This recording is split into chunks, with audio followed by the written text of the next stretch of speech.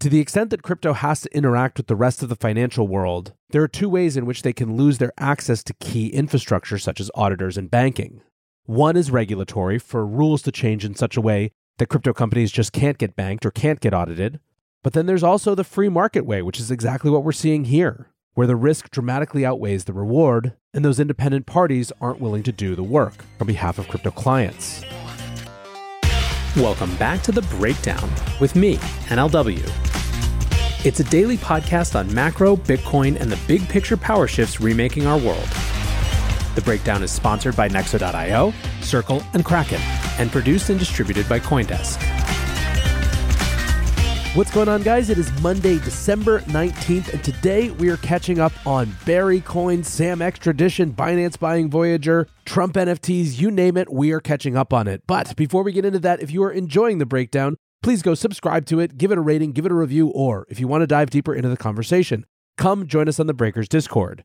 You can find a link in the show notes or go to bit.ly/breakdownpod. All right, friendos, well, as you can hear, I have once again succumbed to a preschool illness. However, we are not letting that get us down. You're just going to have to deal with a slightly huskier voice this time. This past weekend was extremely busy, as weekends go.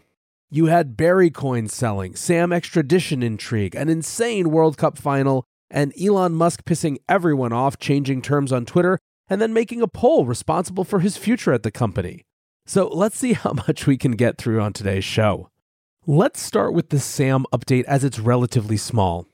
So last week when Sam was arrested on Monday, he appeared willing to fight tooth and nail to avoid extradition to the United States. And this is kind of a common theme we've seen from him.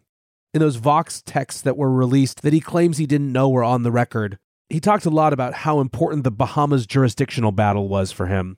However, since having his bail denied on Tuesday and being remanded to the what appear to be pretty appalling conditions of Fox Hill Prison in the Bahamas, it seems like he might have started to change his tune.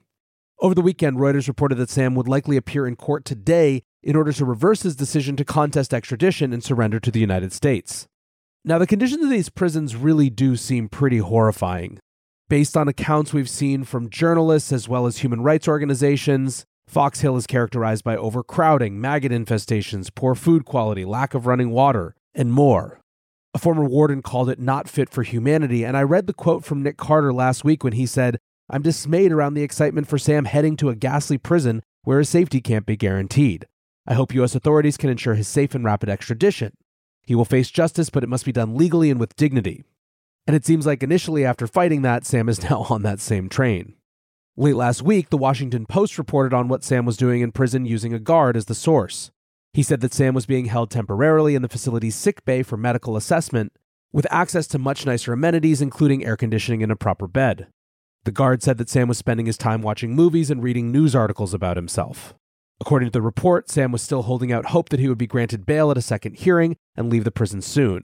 When the guard asked Sam how he felt watching a news report about himself, Sam answered, "It's okay, I will deal with it." To me, it seems he's still a little bit delusional about the situation he finds himself in. Overall, the guard described Sam as, quote, a little arrogant, but overall a nice guy who was kept to himself and seemed, quote, awfully scared during his first days at the prison. Now, before today, Sam's extradition hearing was scheduled to begin on February 8th of next year. However, the Reuters report said that Sam decided to surrender to the U.S. on Saturday. Should Sam be extradited to the U.S., he would likely be held at the Metropolitan Detention Center in Brooklyn, pending a bail hearing which must happen within 48 hours of his arrival. Former federal prosecutor and white-collar defense attorney Michael Weinstein said, "The missing money gives prosecutors strong arguments that he is a flight risk. I expect that if a judge grants pretrial release, they would impose very restrictive and onerous conditions." Legal experts anticipate that a full trial would still be more than a year away if no plea deal is reached and if Sam defends the charges.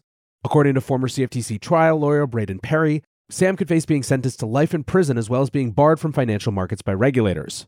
Former federal prosecutor Duncan Levin said usually white-collar cases of this magnitude are under investigation for months, if not years, and then cooperators are used to build a case from the ground up. It's unlikely the government even had time to develop any cooperator testimony. The government is certainly basing its case on a torrent of bank and other financial records. Now, since I started recording this segment, we've gotten some updates from Eyewitness News Bahamas. Quote, "An emergency hearing for disgraced FTX founder Sam Bankman-Fried was forced to take a 45-minute recess after his lawyers told a magistrate his appearance this morning was, quote, shocking and premature. SBF's counsel, Jerome Roberts, told the magistrate that he has not yet made any formal request for his client to appear in court.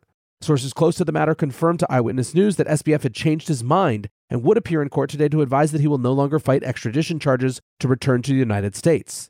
However, Roberts told the justice that he was not aware his client would be at court. The New York Times picks up from here, quoting Mr. Roberts, saying, "Whatever trail got him here this morning, it did not involve me." So who knows what's going on, but Sam appears to be so hungry to get extradited to the US at this point that he's heading to court without even talking to one of his lawyers.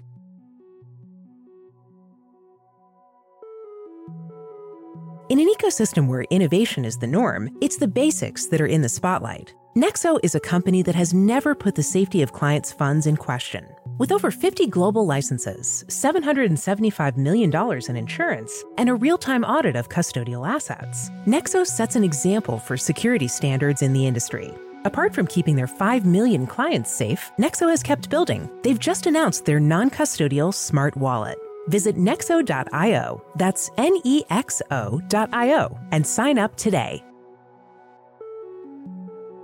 This episode is brought to you by Circle, the sole issuer of USDC, and a leader in crypto that's held to a higher standard. USDC is a fast, safe, and efficient way to send money around the globe. USDC is always redeemable one-to-one for US dollars and has over $45 billion in circulation as of October 13th, 2022. Plus, Circle posts weekly reserve reports and monthly attestations of reserve capital, letting users know that USDC is safe, transparent, and compliant with regulations. Just go to circle.com/transparency to see why USDC is a trusted stablecoin. Kraken Pro is an all-new, powerful trading experience for advanced traders. Spot trade, margin trade, and stake, all from a single interface. With customization tools unlike any other, Kraken Pro lets you set up your trading interface in the exact way you want. It's all backed by Kraken's industry-leading security and award-winning client engagement teams that are available for support 24/7. No matter how you like to trade, Kraken Pro is built to make it happen. Visit pro.kraken.com or download the Kraken Pro app on Google Play or the Apple App Store today. Let's talk about the unceremonious exit of auditors from the crypto space. Mazars, the audit firm who recently completed a proof of reserves report for Binance, said on Friday that it will halt all work for crypto clients. The firm deleted its website, which hosts crypto firm reports, including the Binance report, which only covered Bitcoin holdings, as well as reports for KuCoin and Crypto.com. Mazars said that it was taking this step, quote, due to concerns regarding the way these reports are understood by the public. When the Binance report was released almost 2 weeks ago, many commentators criticized Binance for characterizing the report as an audit, even though the report was not thorough enough to be considered as an audit. Importantly, this appears to be a trend. Armanino, another auditing firm, has also reportedly halted work for its crypto clients. Armanino had been an auditor for FTX US and was recently named in a class action lawsuit launched by an FTX customer. This has led to speculation that the refusal of crypto audit business was in part a demand of other clients, who may have seen the fallout in crypto as having potential to damage the legitimacy of other audits conducted by the firm. One more, BDO, the audit firm which has been conducting the most recent Tether reserve attestations, has also announced that it will be reconsidering its crypto business. Now, a big part of this is that auditing is primarily a business of reputation, so becoming entangled in the failures across the crypto industry could be simply too risky for auditors. Mazars had previously tried to get around this by claiming that their crypto reports, quote, do not constitute either an assurance or an audit opinion on subject matter. Instead, they report limited findings based on the agreed procedures performed by the subject matter at a historical point in time. In other words, they don't want to be mentioned in the headlines as the firm who signed off on an insolvent crypto firm. Now, there is a cynical take on all this, which is that the things that crypto firms ask for from auditors aren't actually real audits. Jacob Silverman tweets, accounting firms like Mazars, Armanino, and BDO that were doing non-audit attestations, proof of reserves, some third thing they made up for Binance, FTX, Tether et al., are pulling out of crypto entirely. However, there's also a less cynical take that audit firms aren't set up to do the full on-chain sort of proof of reserves that the crypto community is increasingly demanding from centralized custodians. And what's more, that audit firms are incredibly risk-averse and crypto now comes with serious PR risk. Nick Carter tweets, consistent with what I've seen, audit firms are insanely risk-averse and very few are willing to do proof of reserves for anyone. Not a crypto exchange sketchiness thing, more of an audit firms are crazy risk-averse thing. The Armanino FTX US fallout has every single audit firm reconsidering crypto exchange relationships. Insurance premium for auditors are up too. Many crypto exchanges just won't be able to get anything now. Yes, Mazars deleted their Proof of Reserves AUP. Is this evidence that Proof of Reserves is rotten? No.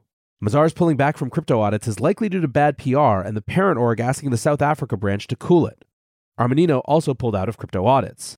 Doesn't mean Proof of Reserves is fake. It means audit firms are getting risk-averse post-FTX. Now, I do think that this is a huge issue. To the extent that crypto has to interact with the rest of the financial world, there are two ways in which they can lose their access to key infrastructure such as auditors and banking. One is regulatory, for rules to change in such a way that crypto companies just can't get banked or can't get audited. But then there's also the free market way, which is exactly what we're seeing here, where the risk dramatically outweighs the reward, and those independent parties aren't willing to do the work on behalf of crypto clients. This is a real damnable and intractable problem, because by definition it requires some firm taking some amount of industry risk or some individual putting themselves out there with career risk to argue for it to try to be the one firm that's willing to do it. And clearly that hasn't served these auditors that well, or at least that's how they're feeling right now.